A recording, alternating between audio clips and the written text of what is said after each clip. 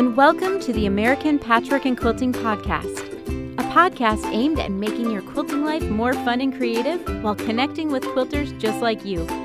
Join the staff of the magazines you love for a great episode filled with tips and tricks. Enjoy!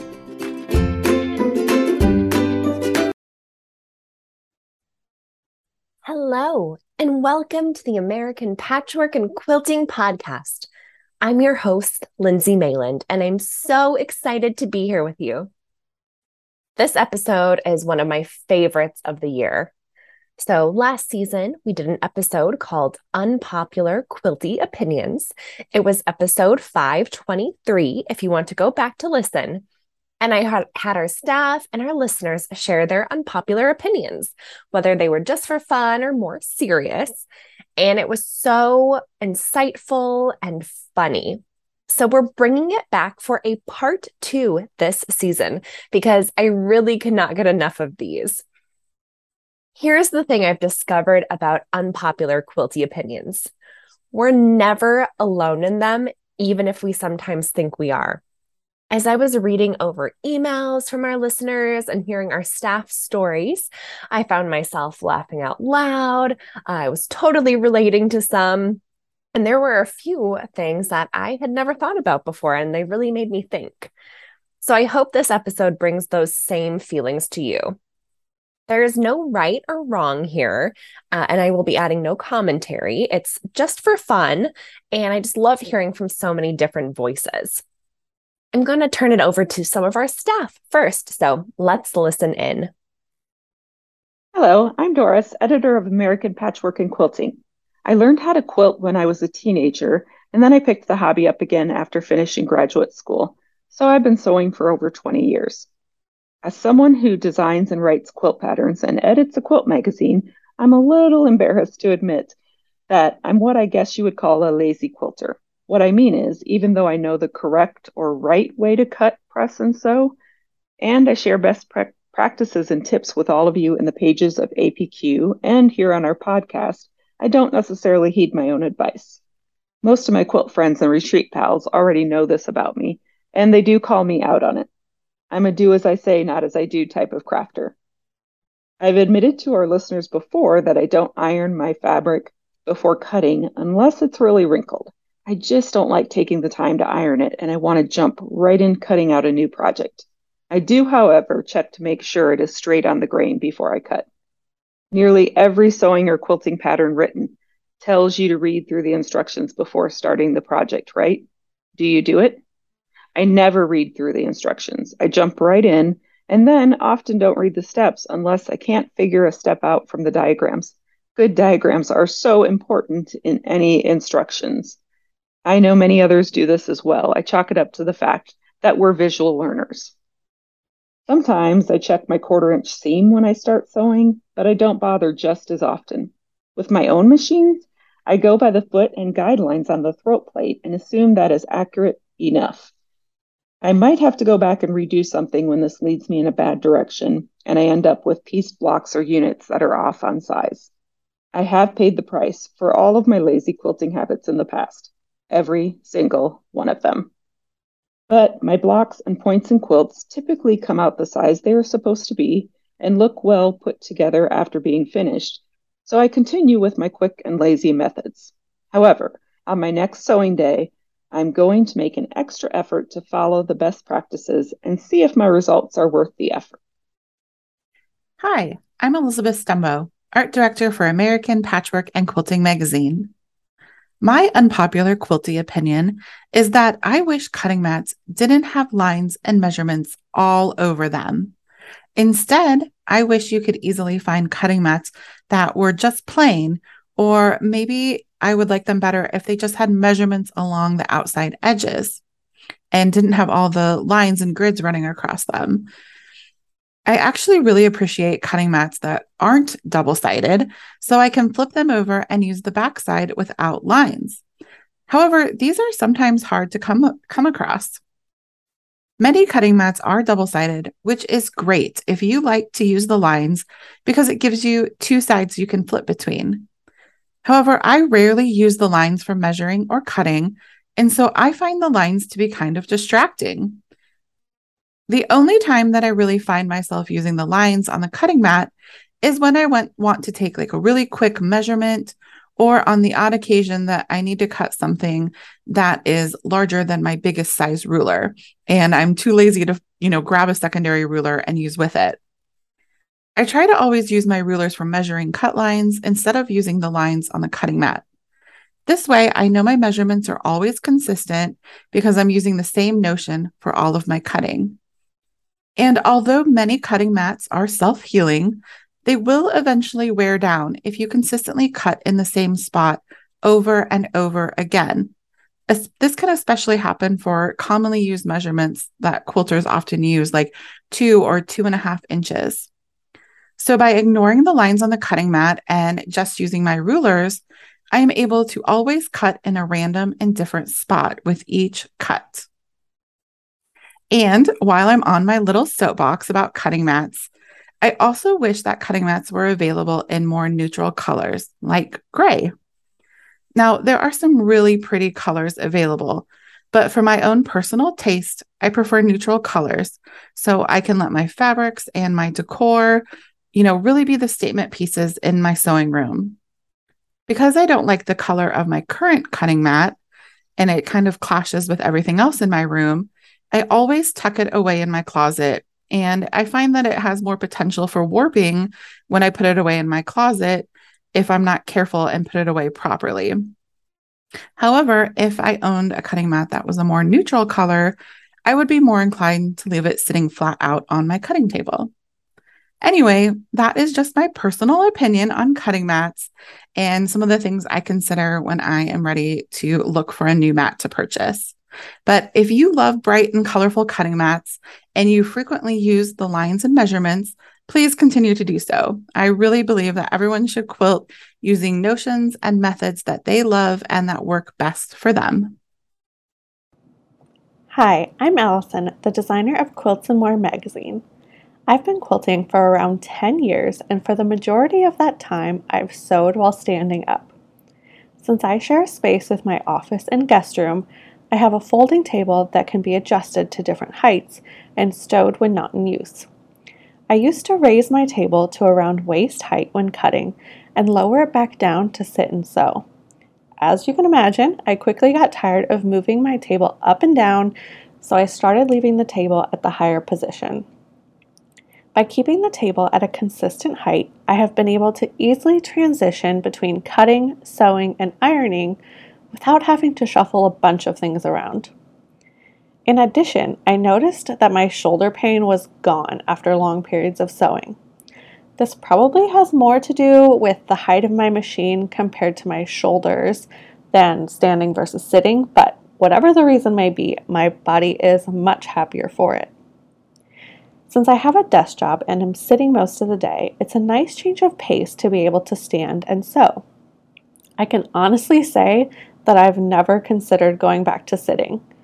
In fact, just the other day, I was sewing samples at work where the machines are on standard sewing tables meant for sitting. And by the end of the day, my shoulders were aching. I also got tired of constantly getting up and down to trim and iron. If you struggle with shoulder pain or just get tired of the constant stand up, sit down of moving between your machine, cutting station, and ironing board, I highly recommend you give standing and sewing a try.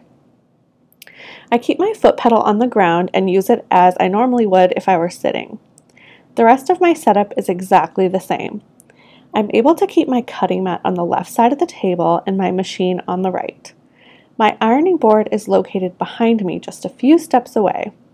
The room I sew in has carpet, so it's not as uncomfortable as standing on a hard surface. Though, after long days of sewing, my joints can get a little sore. It'd probably be wise for me to get an anti-fatigue mat, so that's something you might also consider if you're wanting to switch from sitting to standing. Hi, I'm Beth, and I hate drawing diagonal lines on the back of squares to make flying geese or triangle squares. It's just so tedious when I want to get right to quilting. Plus, sometimes it seems like I'm not getting the drawn line on exactly the diagonal, or I fray the fabric with my pencil. Definitely not a perfect method. I'm guessing a lot of you don't like drawing lines, so I'm not sure if this is an unpopular opinion, but maybe you didn't know that there are a couple methods you could try instead. When I'm making flying geese units, I just use my laser light on my sewing machine. This works well for smaller units because the laser extends the entire diagonal of the square. So I can just line up one corner with my needle and use the laser to make sure I'm getting the stitching all the way to the other corner on a perfect diagonal. Honestly, I find it easier to do that than trying to stitch on a drawn line anyway. Test before trying this to make sure your laser is accurate. Some machines allow you to adjust the laser, so just ensure it lines up with the needle so you're sewing exactly where the laser is displaying. If you don't have a laser light on your machine, you can use diagonal seam tape. Cluck Cluck Sew makes a nice one. This washi tape has a red center line and 2 black lines a 1/4 inch away from the center line. So you can use this for flying geese and triangle squares with no marking as well. This works well for larger pieces because you can extend the tape the entire bed of your machine. Then just line up your piece on the line you need and stitch away. You could also make your own with blue painter's tape or washi tape and draw the needed lines onto the tape. I haven't tried it yet, but I have seen this used for stitch and flip type blocks as well.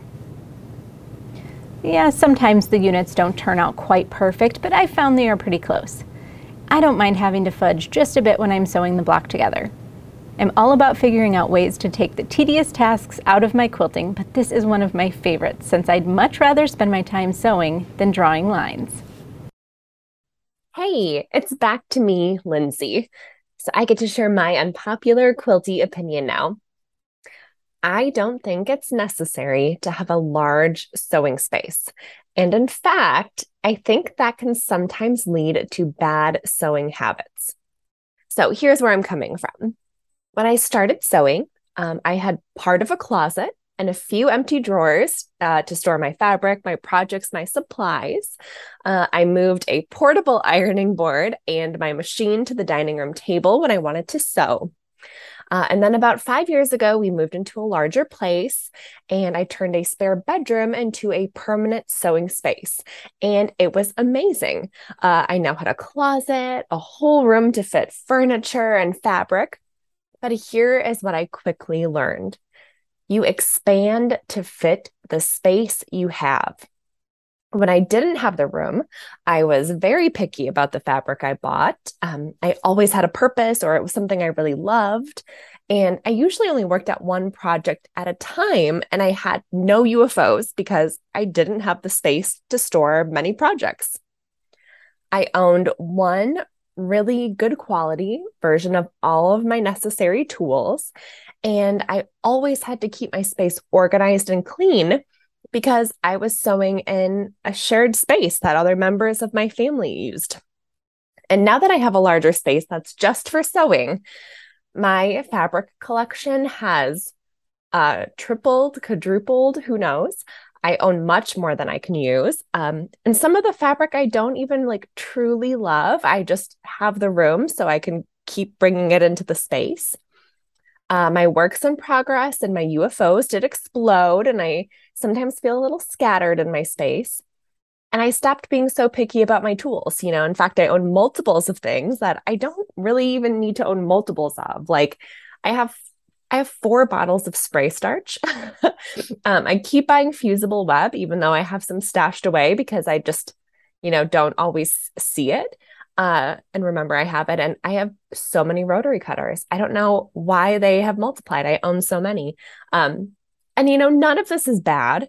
In fact, it really felt like a luxury to me to have this whole space for myself and for my hobby. It felt very lucky and I'm thankful for it. But it definitely has me developing habits that do sometimes stress me out. I do a yearly declutter of my space now to get rid of things, but it's really hard to cut down on things once you've kind of expanded into that space. In fact, I've actually been thinking about turning my sewing room into a shared space again, part sewing and part spare bedroom.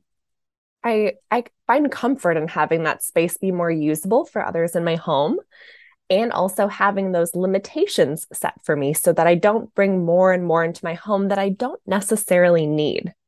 I'm kind of like longing for a little bit of, my more simple sewing days when I could find, just really purposeful time to work on a project that I truly loved. Okay, now I'm going to share some unpopular opinions we had submitted by our listeners. So these first few opinions are from Maria Murphy of Port Orchard, Washington, and she says, the phrase quilt as desired needs to be banished from the quilting lexicon. If I am purchasing a pattern or a magazine because I want instructions on how to make a quilt top, then I also want instructions on how to quilt the quilt top. And while I love the beautiful quilting done by professional long armors for the display quilts, it is also needful and appropriate to include quilting suggestions for those of us quilting on our domestic machines. If the quilt top pattern is labeled as easy, then a suggested easy quilting option should also be included. Just as more than one colorway suggestion is often included with patterns, a couple quilting ideas should be included. A second unpopular opinion: I will not make a quilt on commission. There is no way that you will be willing to pay for what my time is worth, let alone the actual material costs. If you want to own one of my quilts, shop at the charity fundraisers that I donate them to. That way your money goes to the charity and I get to feel good about donating items to help raise money for causes I care about. Susan Bishop says, I dislike the fad of quilting so dense that it takes over the quilt and makes the piecing second to it.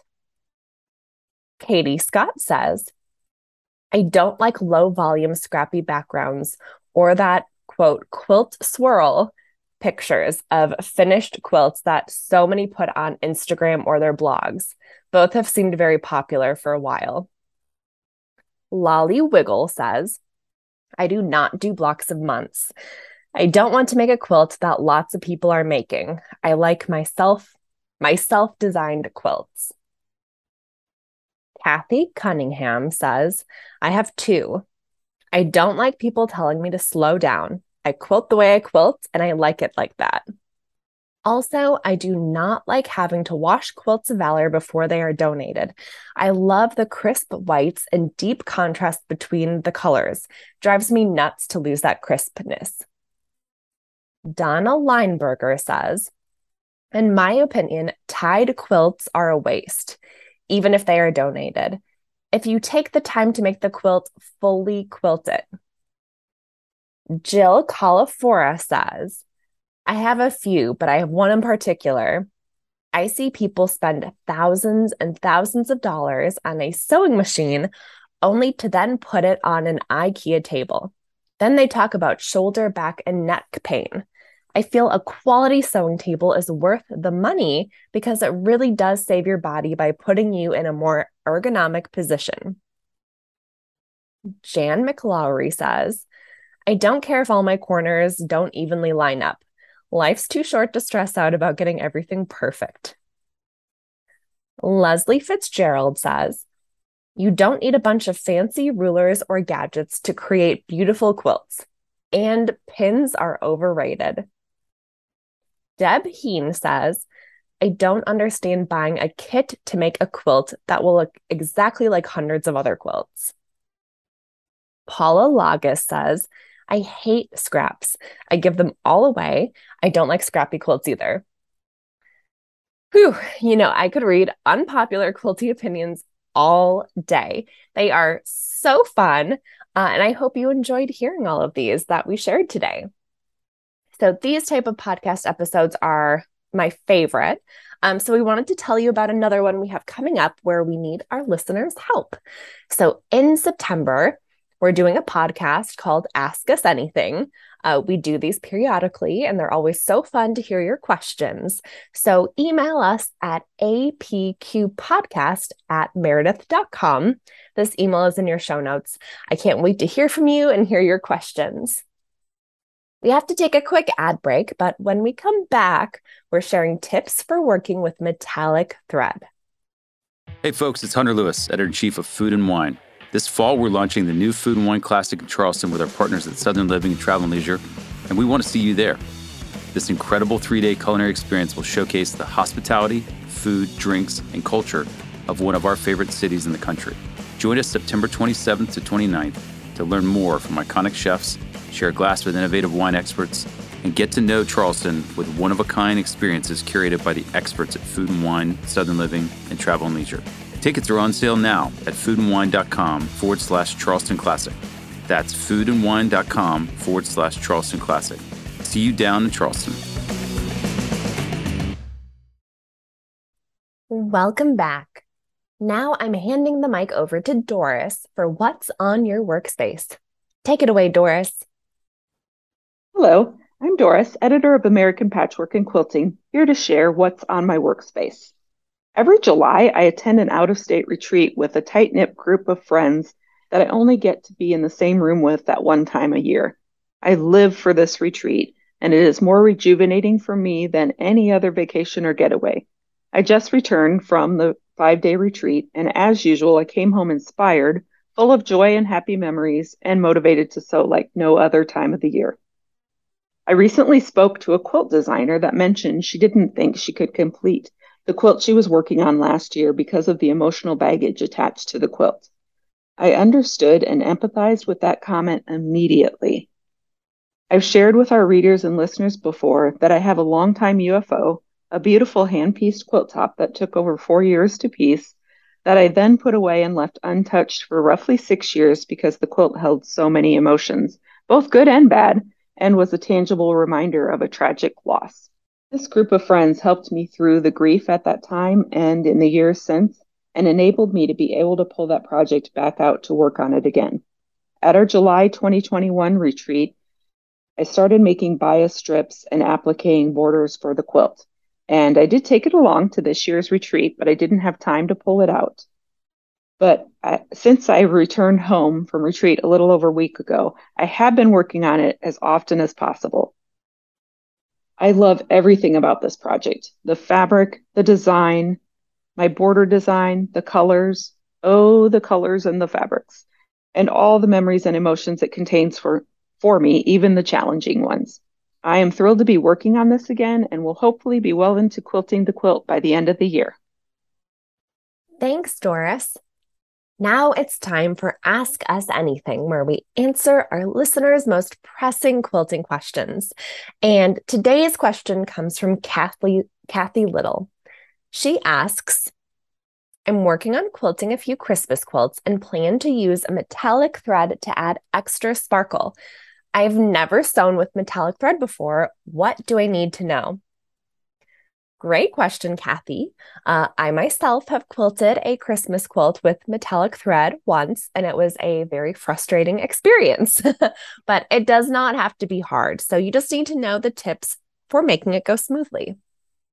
So first, you'll want to switch your needle out to a 90-14 metallic or top stitch needle. So these size needles have a larger hole to prevent chafing and splitting.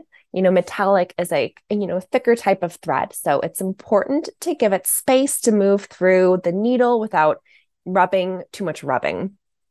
So another way to reduce that friction, that is really what causes the issues when you're using metallic thread, is to reduce your top tension by 1 or 2 points.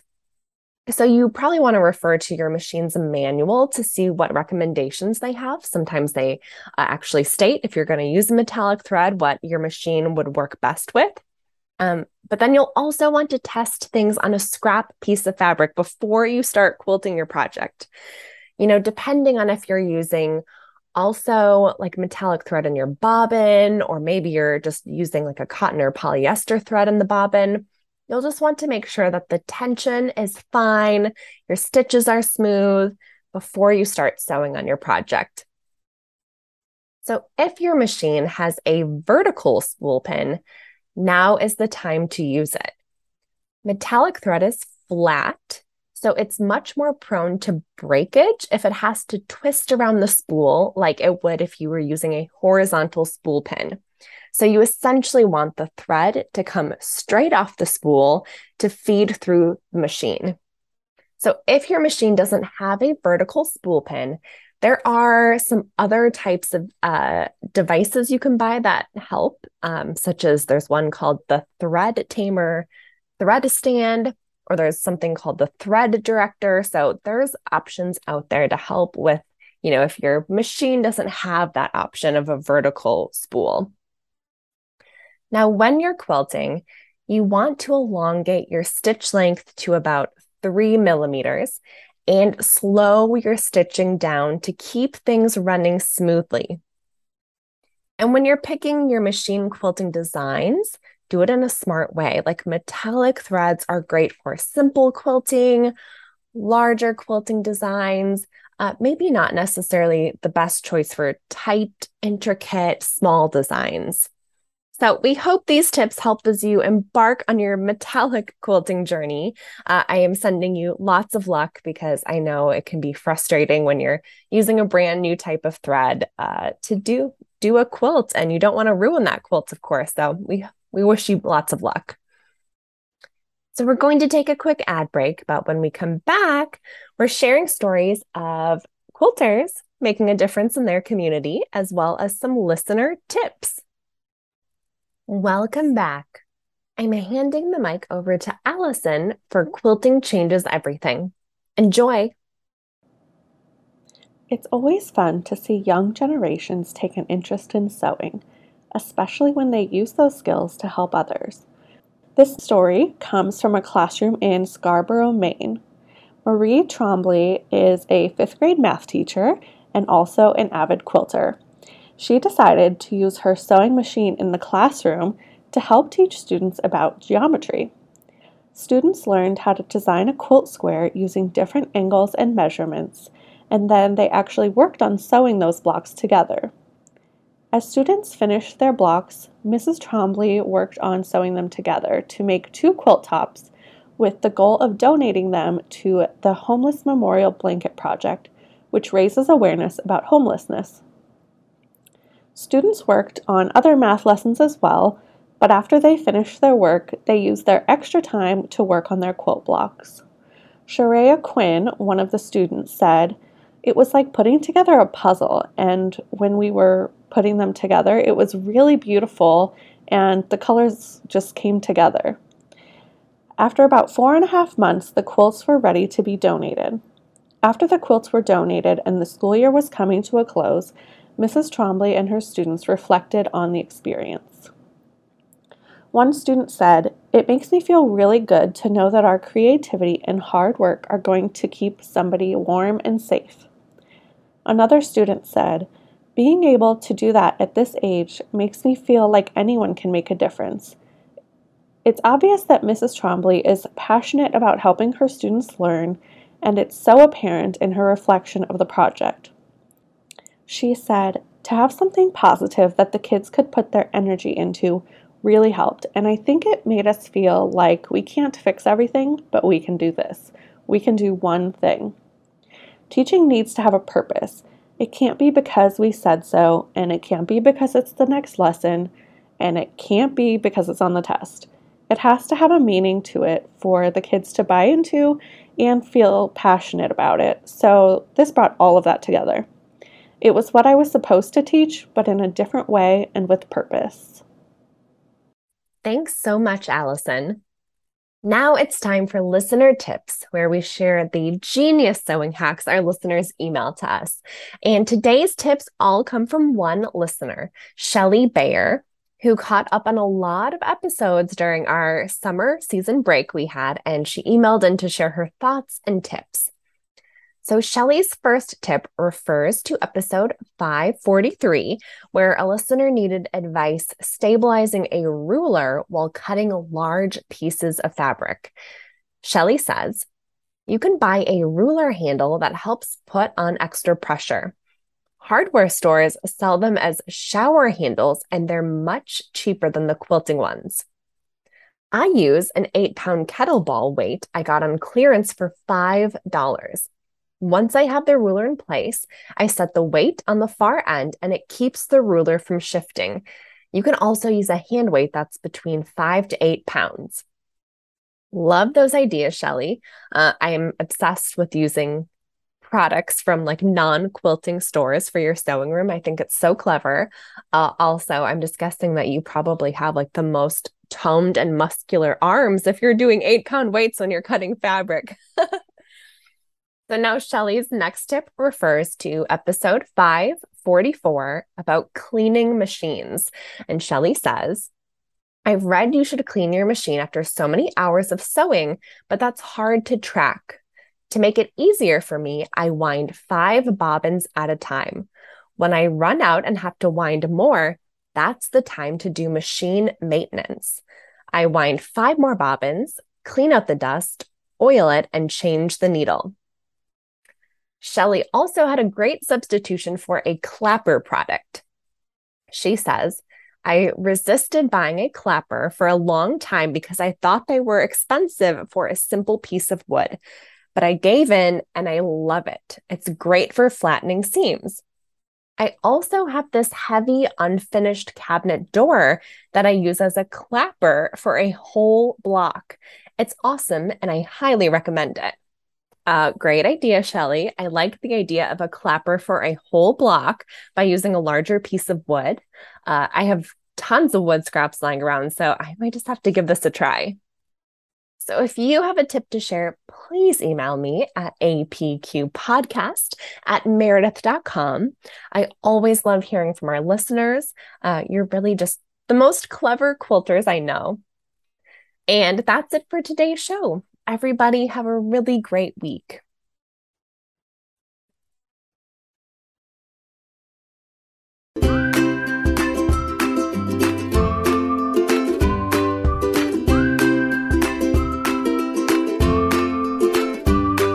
Hi all, and thanks for listening. Keep in touch. American Patchwork and Quilting is on Facebook, Pinterest, and Instagram at All People Quilt. Email us at apqpodcast@meredith.com. Resources for this week can be found at allpeoplequilt.com/podcast. And if you love the American Patchwork and Quilting podcast, please subscribe on your favorite podcast app for free. And don't forget to rate and review the show. It helps other quilters find us. Have a creative week.